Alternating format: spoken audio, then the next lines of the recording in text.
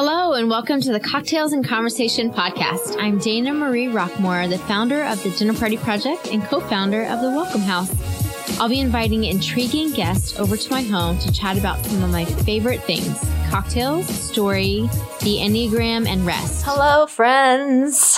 Thank you for continuing to listen in. If you've listened to Cocktails and Conversation thus far, we are now at our 50th podcast episode, which is so fun. It's been a couple of years, and I have been so honored by all the folks that have given me their time and their story, shared some drinks with me, some laughs, all the things. So today I was really thrilled to be able to have our very own mayor, Buddy Dyer, on for our 50th podcast, which is pretty fun. The mayor has been mayor in his 19th year, which is pretty amazing. Almost all the years that I have lived in Orlando, Florida. And so many things have happened in these years. So many things, from the food and the drink scene exploding to, of course, Pulse, which was a heartbreak, continues to be a reminder of the preciousness of life, to the opening of, world-class art venues, to stadiums, to bring a soccer club here, which has been so fun for the city. But I would admit that, I've known, of course, of the things that he's done in the city, but I would not have known so many things about his life, like his first job and the reason that he kind of became mayor very rapidly, his favorite pastimes, all things. So I hope that you will enjoy this chat that I was able to have, and we find out his real name. So stay tuned for that. And then for the drink today, it wasn't quite a cocktail, but his go-to drink is vodka. So of course we did some Tito's vodka, club soda, and lime, which I speak for myself, are getting older. Sometimes less calories in a drink is of very much importance. So a clear spirit is always usually a good way to ingest the least amount of calories while drinking. So that is what the mayor had. And we had a really great time. So I hope you enjoy this guest and make a really simple drink while you're listening. Cheers. So as you may know or may not know at all, cocktails are kind of my thing. At the end of a long day, or any day really, crafting a drink, whether it's simple or more complex, I really look forward to a delicious cocktail. Plus it makes all conversations better. Tito's handmade vodka is always a go-to for me. It's the perfect thing to have on hand to make just about any cocktail. That is what I love about Tito's. It's so versatile. Anything from a Moscow Mule to an elderflower martini to a white Russian. Plus, Tito's handmade vodka has won 1 million awards, but for real. It's been distilled 6 times and won the SF World Spirit Championship. So the next time you are looking for an incredibly drinkable cocktail, pick up some Tito's handmade vodka. Plus, you should head over to titosvodka.com to read up more about their story and pick up some delightful recipes. Hello, Mayor Buddy Dyer. Thanks for being on my podcast. Oh, it's my pleasure. Yes. And I understand it's your 50th. So my 50th. I am so honored to be your number 50. Of course. Well, cheers. We can Cheers reach to across you. this. Woo! Big table. Woo! Yes. Cheers to you. So I usually will, this cocktails and conversation is usually kind of cocktail centric, which I know your go-to drink is Vodka soda. Vodka soda. Or vodka Topo Chico now, which is a Mexican club soda. Sure. My wife is from Texas, and she claims she was the one that brought Topo Chico to Orlando, which is close. She introduced me to it in any event. So yes. It's vodka Topo Chico, and short of that, then it's vodka club soda with twist of lime. All right. Fair enough. Yeah. So we did a Tito's vodka, some club soda, and lime for you today. So I will tell you that for the vast majority of my life, I was a brown liquor drinker. So a Gentleman Jack Fair enough. bourbon drinker and a heavy red wine, so Cabs and Zinfandels. And when I got a little older and realized drinking that stuff made it harder to get up in the morning and work out, I switched over to vodka and a little bit of white wine, and things are a lot better. Those would be your go-to drinks. Yes. Would be vodka, soda, vodka. I consider them a little healthier. Fair enough, yeah. My favorite drink still to this day is probably a whiskey sour. Okay. I really love bourbon a lot. I'm not as much like a rye or a scotch, but I really do love the brown spirits. And it's fun doing dinner parties and often doing like a brown spirit and kind of introducing often ladies to a whiskey drink. And they're like, oh, I didn't know that I was going to like that. Yeah, this is good. But then they do. I was in South Dakota recently hunting pheasant with a large group of guys. And one of them was inclined to have us sample one of his favorite drinks, which was Crown Royal Appletini. And I said, I probably haven't, number one, ever had that. But if I did, it would have been trying to entice a high school date for a drink. But we all tried it. Okay. What is the word I'm looking for? You humored him. Yes, we did. Yes, you did. Are you much of a home bartender? Like after a day of being the mayor, do you like to enjoy making something for yourself? Or? I do, but I'm pretty simple on the drinks, not the fancy type of thing. Sure. So I can make a pretty good margarita. And certainly anybody can make a pretty good vodka and club soda. Yes, that's depending hard how strong you want it. Right. That's hard to mess up. Yeah. So at bars or places that know us, we generally say a buddy pour versus a Susie pour. So a buddy pour would be a little more heavy on the vodka, and a Susie pour would be a little lighter on the vodka. Fair enough. Speaking of places around town, obviously you have been around here in this town for quite a while, but could you give us maybe 2 to 3, do you have any favorite spots to go grab a drink or a meal with a friend? If I'm doing a business meeting, I'm usually walking from City Hall. So the Boheme or Cress is an obvious choice in that regard. Wendy Connor is a good friend of mine. So the Abbey is always an event place. And now the 808. I keep on hearing about this, but I have not been yet. So but it is the 808 is at 808 East Church Street. Okay. And 808 happens to be the zip code for Hawaii.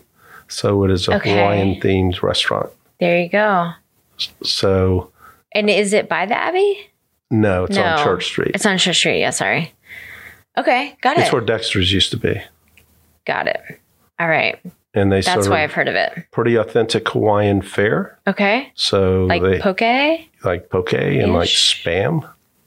Okay. Dishes. Sure. Yep. Okay. I have not yet tried that, but. Well, everybody had Spam growing up. They just haven't had it in a long time. Yeah. Thankfully, I did not grow up on Spam, but I mean, I guess you could make something delicious out of anything. So I've heard people have done that with Spam. Who knows? Well, just add cheese and butter and. All right. If you add butter to most anything, you're going to come up with something delicious. That's exactly right. That is exactly right. Cool. So now we have 808 Church Street, and then we have 1010 Church Street. A lot of great things right downtown, which are pretty amazing. The Imperial would be another Washburns. So I like going there. And then a wide variety. I hate to name a whole bunch and leave somebody out. So sure. I'll go with those. Those are some good ones. I think one of the beautiful things about Orlando is just like how the food and drink scene has just exploded in the past many years. But just like the up and coming. About every type of ethnic fare that you could want. And you can certainly sample and be introduced to a variety of food. I grew up on Southern food. So I grew up in Kissimmee. So let me think in terms of variety. The Chens lived there and had a Chinese restaurant. And beyond that, it was barbecue and burgers. And we did have a pizza place. Fair enough. All right. So the reason that I started this podcast, and part of the reason I do the Dinner Party Project, is because I think Orlando has some of the most talented, generous, creative, innovative people around. And I love sharing stories. And we do that around the dinner table, which is the reason why I do it. And then I just wanted to share people's stories in Orlando, people that are doing like interesting and creative things. And so I kind of believe that we are kind of put on in this universe, and we don't get to choose where we're just placed down in the world. And then we're all trying to figure it out from there. But I would love to hear a little bit more about your story and a little bit about where you were put in the universe, and what your kind of like, where you grew up and what your kind of like family was, and sibling dynamics, and what was kind of the early years of Buddy. And I do agree with you that we have so many talented people, and people are attracted to either stay in Orlando or to come to Orlando for a variety of opportunities in either education or artistic or work or just quality of life. Yeah. And I'm happy that you included me in the 50 of those you've interviewed so far. Of course. So oftentimes when I give speeches, I'll ask how many of you were born here. And, if there's a crowd of 100, maybe 3 hands go up. But my hand is one of those that go up. So I was born right down the street in Orange Memorial Hospital, but largely because they didn't have a hospital that you could be birthed in Kissimmee in the late 50s. So you were born at home with a midwife, or you came up to the big city of Orlando. And my mother and father chose to have me come into the world in a hospital versus at home. Okay. And I then grew up in Kissimmee. My dad was a cattle trucker. My mom worked at a variety of jobs. She worked for Tupperware and Vanda, whose world headquarters are there in Kissimmee. Mm-hmm. Worked at Disney prior to it opening in their accounting department. So Your mom did? My mom did. Really? So I got to do all the soft opening family night things prior to the grand opening. As it literally was opening. As it was opening. 50 years ago. Yeah, I remember going to the preview center when it was way out in the woods, which is now where Buena Vista is. That little, if you're going in the front of Buena Vista, on the right-hand side, there's a 1-story smaller building. That was the original preview center for Walt Disney World. And largely the preview was about Epcot, the experimental prototype City of Tomorrow. Sure. Rather than about the Magic Kingdom or some of the other stuff. Right. So she then started a Western wear store when I graduated from the year I graduated from high school. She started a Western wear store called the Mod Cowboy. Okay. So it was the 70s, and the idea was to be the modern cowboy, but mod was a word back then. So she was the Mod Cowboy, and she ran that for about 20 years till she retired. So was Kissimmee like pretty rural? Pre-Disney, it was very rural. More cows in the county than people. It was really a cow town. So you were either a surfer boy or a cowboy for the large part growing up. And my family all did rodeo. My mother and father actually met at a dude ranch in New York and eloped against the wishes of my mother's parents. Okay. And scandal. Came down to Florida. My dad was, I guess I'm 3rd generation Floridian, so he'd have been 2nd generation Floridian. Okay. And I grew up in Kissimmee. We had integration when I was in 4th grade, and between 4th and 5th grade, and we never had any racial issues at all while I was in school. And you know how diverse Osceola County is now. I knew one Hispanic kid growing up. One. I was going to ask if back in the day it was much diversity in your schools. You were either African American or white, and then you were either a surfer boy or a cowboy. Sure. And that was pretty much the diversity. Right. So I played sports growing up my whole life. I was captain of the baseball team in high school and MVP of the football team and president of the Key Club. And one of the cool things about the athletes at Osceola High School, we had this fabulous drama teacher named Betty Kirk, and she attracted everybody to drama. So I actually won some drama awards, which no one would believe that, right? Oh my God. Best new thespian. Okay. We went to state. We never went to state in football or baseball, but we went to state in one-act play competition. Okay. Which was pretty cool. And we would go and, everybody else was what you would think of. And we had 5 football players and 3 cheerleaders were our team. So it's kind of a little different experience in high school. I ought to tell you about my first job. So my dad was a cattle trucker. Okay. So long haul cattle trucker, that means he would take calves from Florida. We have the largest calving state in the country. So we grow more calves here than anywhere else. Still. Oh. And they're taken west to the feedlots in Texas or Oklahoma. So largely for his career, that's what he did. So when you bring a cattle truck back from carrying calves or cows to Texas, of course, there's a lot of manure in the truck, and somebody has to clean that out at the end of the day. So that was my first job in life, was shoveling or cleaning manure out of a cattle truck. I got $2.50 per deck to do that. And my standard campaign joke is always, it prepared me well in life for a career in politics. And you're still shoveling manure. It's just a little bit deeper than it was in Kissimmee. All right. That is something I guess I would have never known. Yeah. But that's very interesting. So I graduated. I graduated from high school, and I wanted to go to an Ivy League school, although nobody in my family had been to college. Okay. So did you have any siblings? I did. I have a younger brother who is 3.5, 4 years. He was 4 grades younger than me, 3.5 years younger.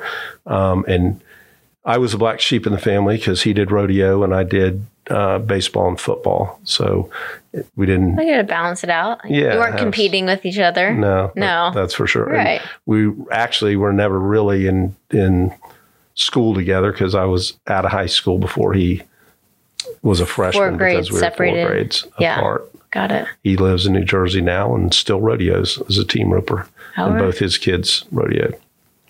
Wow. That's cool. Yeah. My dad was born in College Park off of Lake Adair. So he's got probably about 25 years on you, 20 something. But anyway, he would tell us that he would ride his horse up and down Colonial when it was just like a 2-way dirt road, which just seems so beyond foreign to me. Well, to have horses that close in Orlando and then to be able to ride them around town. There were laws on the books about not tying your horse to any of the columns on things holding up awnings and stuff. And I remember reading in a history book about when they passed that law, the mayor got the first violation. Fair enough.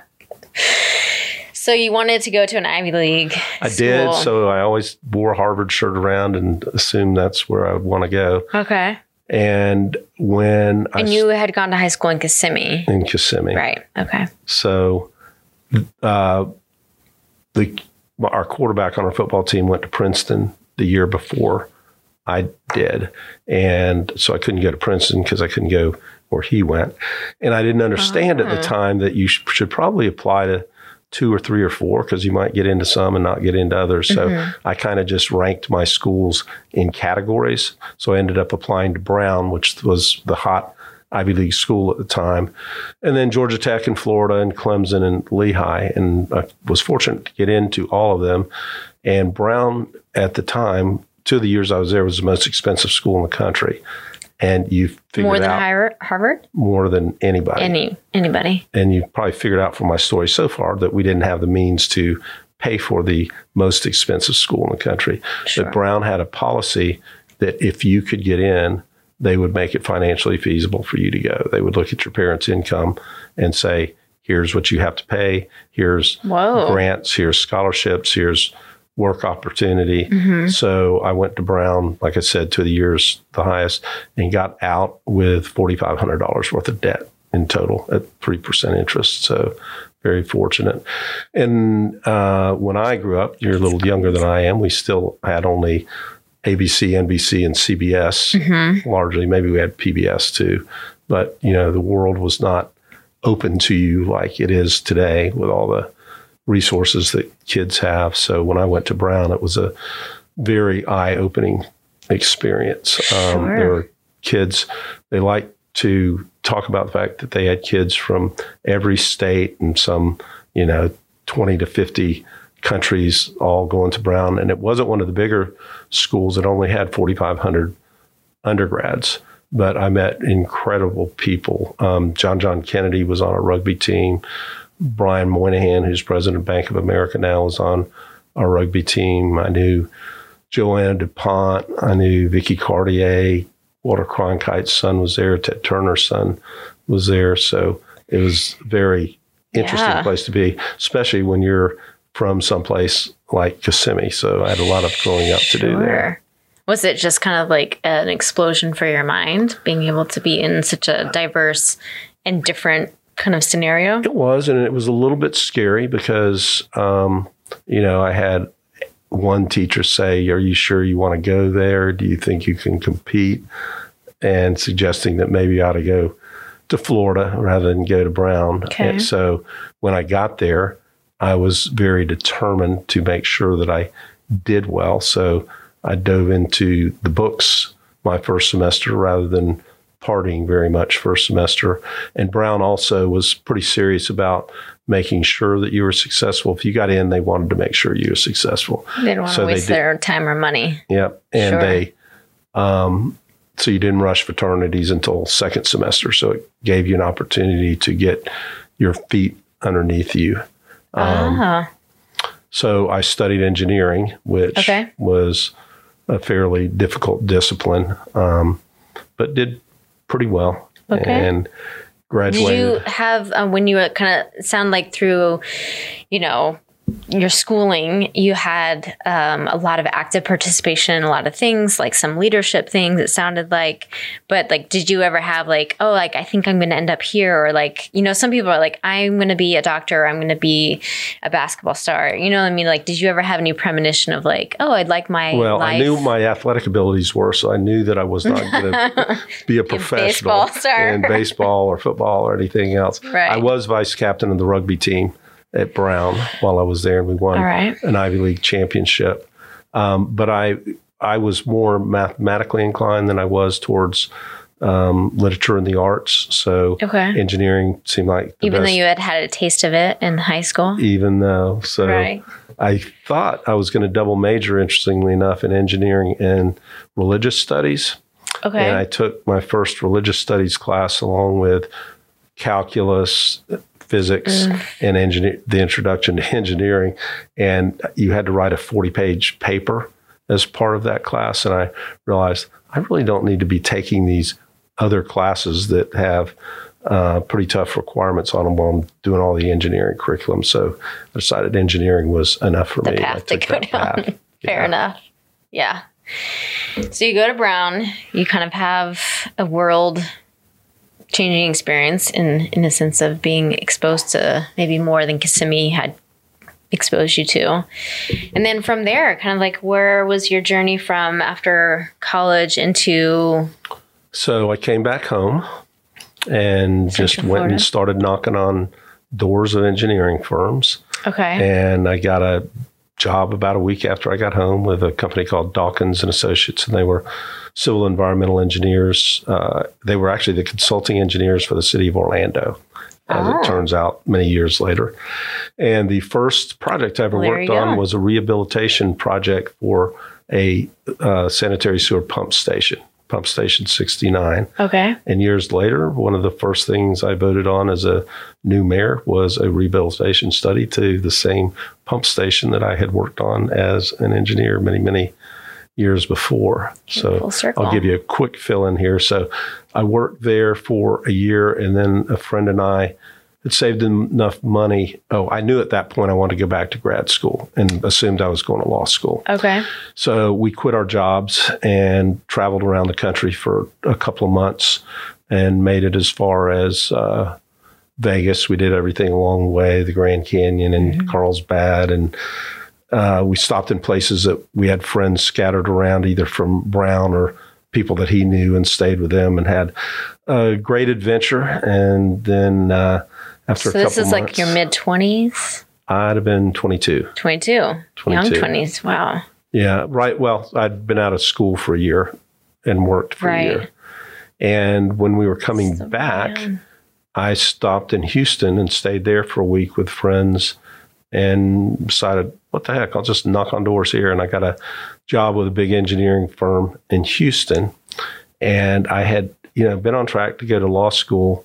And I figured my parents weren't going to help me with law school. I had to pay for it myself. So I needed to save up some money. And I got this wild idea that, well, maybe I'll go to business school. So I went to work in Houston and started looking at applying to all these weird places in South Africa and Switzerland and some places. And then one day I woke up and said, I'm going to law school. So I took the LSAT, and some friends of mine that had been at Dawkins had started a new engineering company and called and said, hey, could you come back and work with us and we'll give you some stock in the company? And I said, yeah, that'd be great. And I realized I want to go to Florida law school, so I better get back and make sure I have my residency right. So I get residency in-state tuition. Right. So I came back and worked for that company for a year. And make a long story short, I ended up with one of their clients as the project manager for all environmental products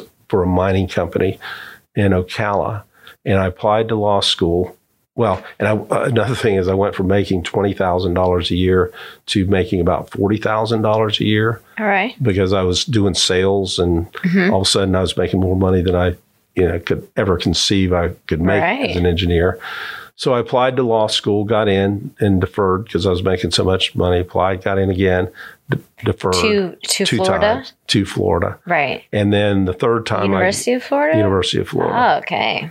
Third time I got in, I did not know. I decided I better go or they might stop admitting me. Right. So leaving the door open. Yeah, I had spent 4 years working and saved enough money to put myself through law school at Florida. Oh, wow. So you paid your own way? I did. And did you get some, like, any grant or any like assistance or? No, I took some a student loan. Okay. I think about $10,000, but I had saved up a lot of money, and also I was on commission. So a number of the jobs that I had sold came in over the course of the time that I was still there. So I was still making money from Mid-Florida at that point. So I go to law school. I was editor-in-chief of the Law Review. And I'm not going to brag about this. I'm just going to tell you, but I had the highest score on the bar exam when I graduated. So I had some pretty good legal credentials, which comes up later when I lose an attorney general's race. Okay. So just put it out there for that reason, not that I'm trying to brag about that. I had clerked at some of the larger firms, Holland & Knight, Smith Curry in Atlanta, and they were paying starting associate wages to summer clerks. So that was the other way I was able to pay for my law schools, because I made a pretty good amount of money during the summers. And I came back to Orlando to work with a small firm, Smith, McKinnon, and Matthews. And they were HBJ and SeaWorld and Cypress Gardens attorneys. And there was only 8 attorneys. So I thought, I'm going to get in this firm before it gets big and be one of the partners. And I got married the year after to Karen Cadill, who I met in law school. And we... let's see, that was 88. So we had our first son in 90 and the second one in 95. And I started working as a lawyer, and I decided I had this little thing that, I'd been given this opportunity, I had to give back. So I decided I'd run for the state legislature. So I ran for the Senate in 92 when I was 33 actually, and was fortunate to win a Senate seat. And I was the youngest state senator for several years while I was there. and spent 10 years in the Senate. Okay. I was a Democratic leader for 3 of those years. And that was the time that the legislature transitioned from being controlled by Democrats to Republicans. So my first year in the Senate, there were 20 Democrats and 20 Republicans. We were tied. Oh, that's fun. And there were 19 freshmen out of the 40 members. So it was a very unique mix. Yeah. And it was probably the best that the Senate and the legislature had ever operated, because you couldn't run over people. You knew going in, you had to work together to get anything done. So I enjoyed my time in the Senate. And still living in Orlando. Yeah, my Senate district is in Orlando. Okay. 75% city of Orlando. And my wife was working as a lawyer as well. And we had, at that point, a 2-year-old. So we split it up, and I would take him to Tallahassee with me 1 week. And then she would be home. She was traveling quite a bit. Then she would be home a week, and she would have him. And so my first 2 years, I had a 2 or a 3-year-old with me in Tallahassee. So it kept me pretty well grounded. And I have wonderful stories about those times, different things Trey did, singing from the rostrum in the Senate, spitting on the governor. That wasn't one of the greatest stories, but still. So I enjoyed my time in the legislature, and I termed out in 2002, so 10-year term limits, and Bob Butterworth, the Attorney General, also termed out. So I decided to run for Attorney General, and I won the Democratic primary and ended up facing Charlie Crist. So you know that name. Yep. For Attorney General. Bill McBride was the Democratic gubernatorial candidate, and Jeb Bush was the Republican. And our strategy, or our polling, showed that as long as McBride didn't lose by more than 10, we'd win the race. And we were spot on, but McBride lost by 16, so we lost by 3. The down ballot race is very much influenced by that. So at that point, I was a retired state legislator and was going to go back into private practice. And Bob Graham called me, and he was going to run for president at the time, and asked me to come to D.C. and be his general counsel. And I was supposed to start that job in January. He eventually didn't run for president because he had some heart issues, but that came a little later on. So I coached flag football for a couple of months and was waiting around to go to D.C. And Jeb appointed Glenda Hood to be Secretary of State. So there was an open seat for mayor. And she had already announced she wasn't going to run for re-election the next year. Anyway, so there were 7 people already running for mayor. So the city council decided. Because she was mayor for a long time. She was mayor for 11 years because she didn't serve the last year. I ended up serving the last year of her term. So the city council set, this was between Christmas and New Year's, and they set the election for the 3rd week of January. So I decided pretty quickly. Yeah. And I had never thought about running for mayor of Orlando in my whole life. I'd been in the building one time, but all these people started coming to me saying, you have to run because you're the one guy that can traverse the boardroom and walk in the African-American churches on the other side, because you've represented everybody for so long. And I had the name recognition advantage of having run for AG and represented the city for 10 years in the Senate. But I still was undecided about that. Till one morning, Pastor Sam Green, who was pastor of the largest AME church, called me about 7 o'clock in the morning and said, we just spent the last hour praying about you, and we need you to run for mayor. And that kind of pushed me over the edge, and our family decided to do it. And plus, it was going to be a 3-week campaign. Right. You were going to have to go through the long road of to be elected as mayor. And the nice thing about that is that I knew nothing about local government or being mayor, right? But if you have 7 other people, there's 8 people in the debate, you're only going to get about 2 or 3 minutes during the course of an hour-long debate. So the primary part of it gave me a chance to do a lot of on-the-job training. So I ended up in a runoff against a guy named Pete Barr, and I won that pretty handily. And then I had a lot of on-the-job learning to do as mayor of Orlando. And then I had to run for re-election the next year. Right. Because I was serving the last year at Glenda's term. And I've been mayor for 19 years. Yes. I did the math too. I thought it was 18, but 19. I'm in my 19th year. Right. You're in your 19th year. I have been in Orlando since 2000. So I've been here for a little over 20 years. So most all the years that I have been here. Well, what I pretty much marvel at right now, if you're a high school senior, I've been your mayor your whole life. No, I was not. I am. No, not you. If you were a high school senior. Right. Got it. I was like, right. How long? I mean, not that you would share your, but you've been in this role for a long time. Yeah, I really enjoyed it. It's the best thing that I've ever done.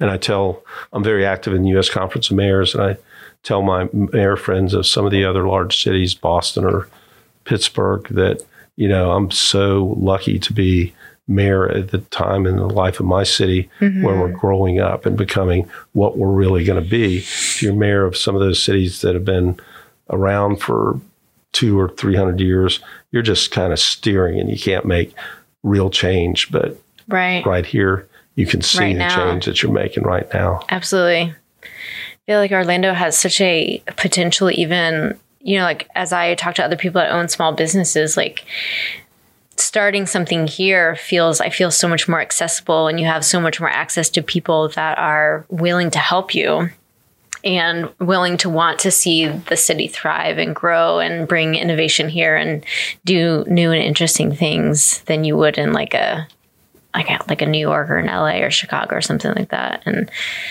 I think that's such a blessing for Orlando to still be kind of like versatile or like mobile in that way, to be able to start up things that make the city Orlando. And there's opportunity here for anybody. You don't have to be Yerkely's second generation or third generation. I'm not sure, but you don't have to be. Anybody can pull their chair right up to the table and be part of whatever they want to be. If they want to put in the work and have a passion for it. Yeah. I did have a question for you. I'm curious, when you said like, I'm going to go into law school, was there an impetus, or were you like passionate about a certain portion of the law? Litigation. Okay.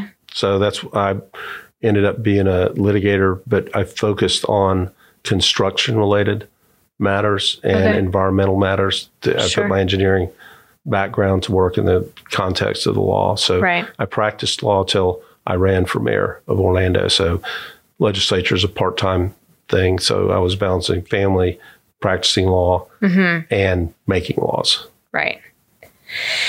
And your 19 years as mayor, would you share like maybe a couple, 2 or 3 of maybe like your proudest moments of being in this title, in this role? I generally say I can't pick one single thing. What I can pick is that we have been able to cultivate a culture of partnership and collaboration, and all the big things we have done because we were able to embrace diversity and the fact that we have to work together. So whether that's Sunrail or the Performing Arts Center or the Amway Center or the stadium or downtown or Lake Nona, it's that ability to lead and bring people together. But the single thing would be, I think, leadership through Pulse and how our community responded. And at the first press conference, I gave the call that we would not be defined by the hate-filled act of one demented soul, but we'd be defined by our response, and that would be with love and compassion and unity. And I think that singularly is my most significant moment, I guess, is how I would say it. Yeah. That was such a hard moment to have be our reality. But, it was amazing to see the leadership be able to step up and stand up for Orlando and give those voices the space and the honor that they needed to have, and to be an example, I think, for other cities and in what happens in those moments of crisis. So I'm sure that was obviously all new territory for you in those moments to be able to figure out how to navigate. Absolutely. There was not a book to be pulled off the shelf. There is now, because we've helped write one. Sure. And recommend that you read Crisis Management, 101 the first day that you're mayor, because likely as not, you're going to have some form of crisis that you're going to have to deal with. And in large part, it's about communication. At least the role of the mayor in large part is about communication. Yeah, absolutely. Do you remember like that first moment when you got the call, and probably in the middle of the night? I remember every bit of it. Sure. So I got a call around 3:00 from Deputy Chief Bobby Enzueto, and he said, Mayor, I hate to inform you, but we've had a shooting at the Pulse nightclub. There are multiple casualties, and it's turned into a hostage situation. Dave is on his way to pick you up. Dave is my security and driver and police liaison. The mobile command center is such and such place on Orange Avenue. So I put down the phone, and then I immediately picked it back up and called my son, Trey, who would have been 26, I guess, at that point. And I don't know that he'd ever been to Pulse, but it was the type of club that he could have been to Pulse. And just in the wild chance, I want to make sure he was home. And fortunately, he had his phone charged up, which is not always the case with young people. So I can't figure out how they go to bed and don't plug their phones in, but they do. But he picked up, so it gave me the relief that I could go do what I needed to do, knowing that he was home safe in bed. Second call was to Heather, who is our communications director at the time, now my chief of staff, because I knew our job would be communications, and she was the most important person for me to have. We went to the command center and we talked about what my role would be on the way there, and that it would be to support the chief, not undermine his command in any way, and stay out of the way, and to gather as much information as we could during the course of the night, because we knew that we would be the ones that needed to communicate to the public at the appropriate time. Sure. So when we got there, there were 3 sheriffs, police chief, a couple deputy chiefs, FBI, FDLE, all in the command center, and I got updated on everything that had transpired to that point. And then we're there through the course of the evening to the point where the vast majority of the people that were still inside had been rescued, and eventually, we shot and killed the bad guy, and we couldn't immediately come out and do any press conference because he had indicated he had explosives, and that had been verified verbally by some of the people that were still hostage in the bathroom. They'd overheard him. It turned out he didn't have explosives, but we didn't know that, so we didn't want to come out and have that first press conference and then have an explosion in the background or whatever. Right. And also at that point, the FBI declared it to be an act of terrorism, and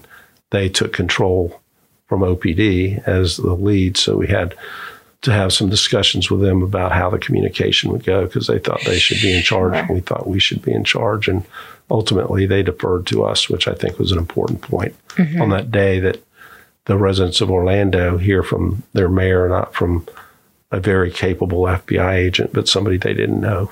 Right. Coming from your own hometown leadership, right? And somebody that you trust and somebody that you know. Right. Sure. Thank you for stepping into those moments with grace and compassion and leadership. I'm sure that was a very exhausting time, heartbreaking and heartwarming, and, it was a lot for the whole community. Well, the community rallied, and the world did as well. You were at the helm. Yeah. I went to a U.S. Conference of Mayors meeting 2 weeks later, and I was on a program. It was me, Madonna, Gandhi, and Hillary Clinton were the 4 speakers. Right. So I have that framed in my office, the Indianapolis Star, with our 4 pictures on it, because I'll never be on a dais, of that sort again. But every mayor in there came up to show me a screenshot of their city in some way paying tribute to Pulse with a rainbow. Sure. And, you saw images of the Eiffel Tower and the bridges in London. So, everywhere. The world came to love and support us. Yeah. On a little bit more of a happy note, I just wanted to touch real quick because obviously you were here during the time of like the Amway Arena and Exploria Stadium happening, and like how like fun was it to like be able to open those like venues for Orlando? Well, so many of the things we have done, we worked on for a really long time. So I campaigned in 2003 on building a performing arts center. Okay. And this is 2021, and Steinmetz, which is the third hall, will open in 2022. So I've been working on that for 20 years. Yeah. Right at 20 years. And people were working on that prior to me. So there is great satisfaction in being able to open some of these great venues. Yeah. And the other thing I would say that's different from when I started, the publisher of the newspaper came to me when I first became mayor and said, I think Orlando has an inferiority complex. We sometimes settle for, we don't have to be the best. And she came back a few years later and said, you've changed the whole thing. We're world class and everything we do is world class, and we can be the best at whatever we want to be. And I think that's the attitude here in Orlando now. Yeah.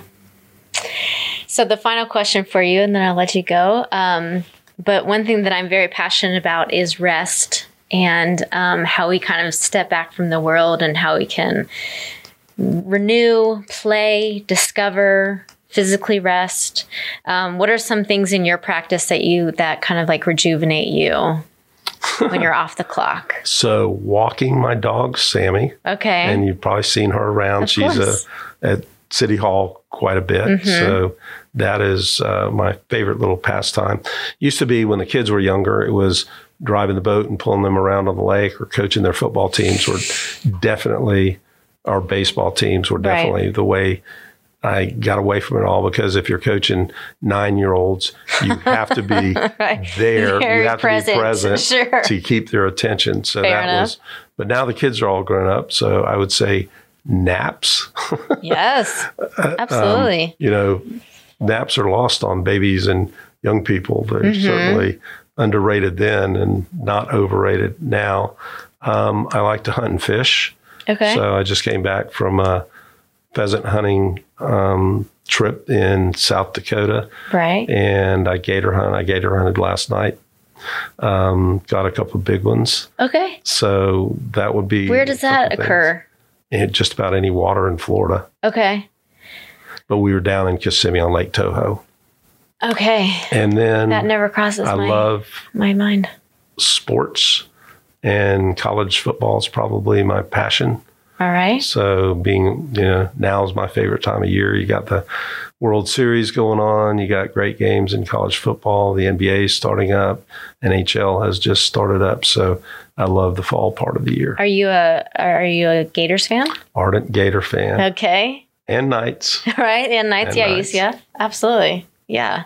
My brother went to UCF, so I hear a lot about, one brother, I have 4 brothers. One went to UCF, one went to UF. So, but they sometimes, the one that went to UF talks about football sometimes, which is totally out of my world, but that makes a lot of sense.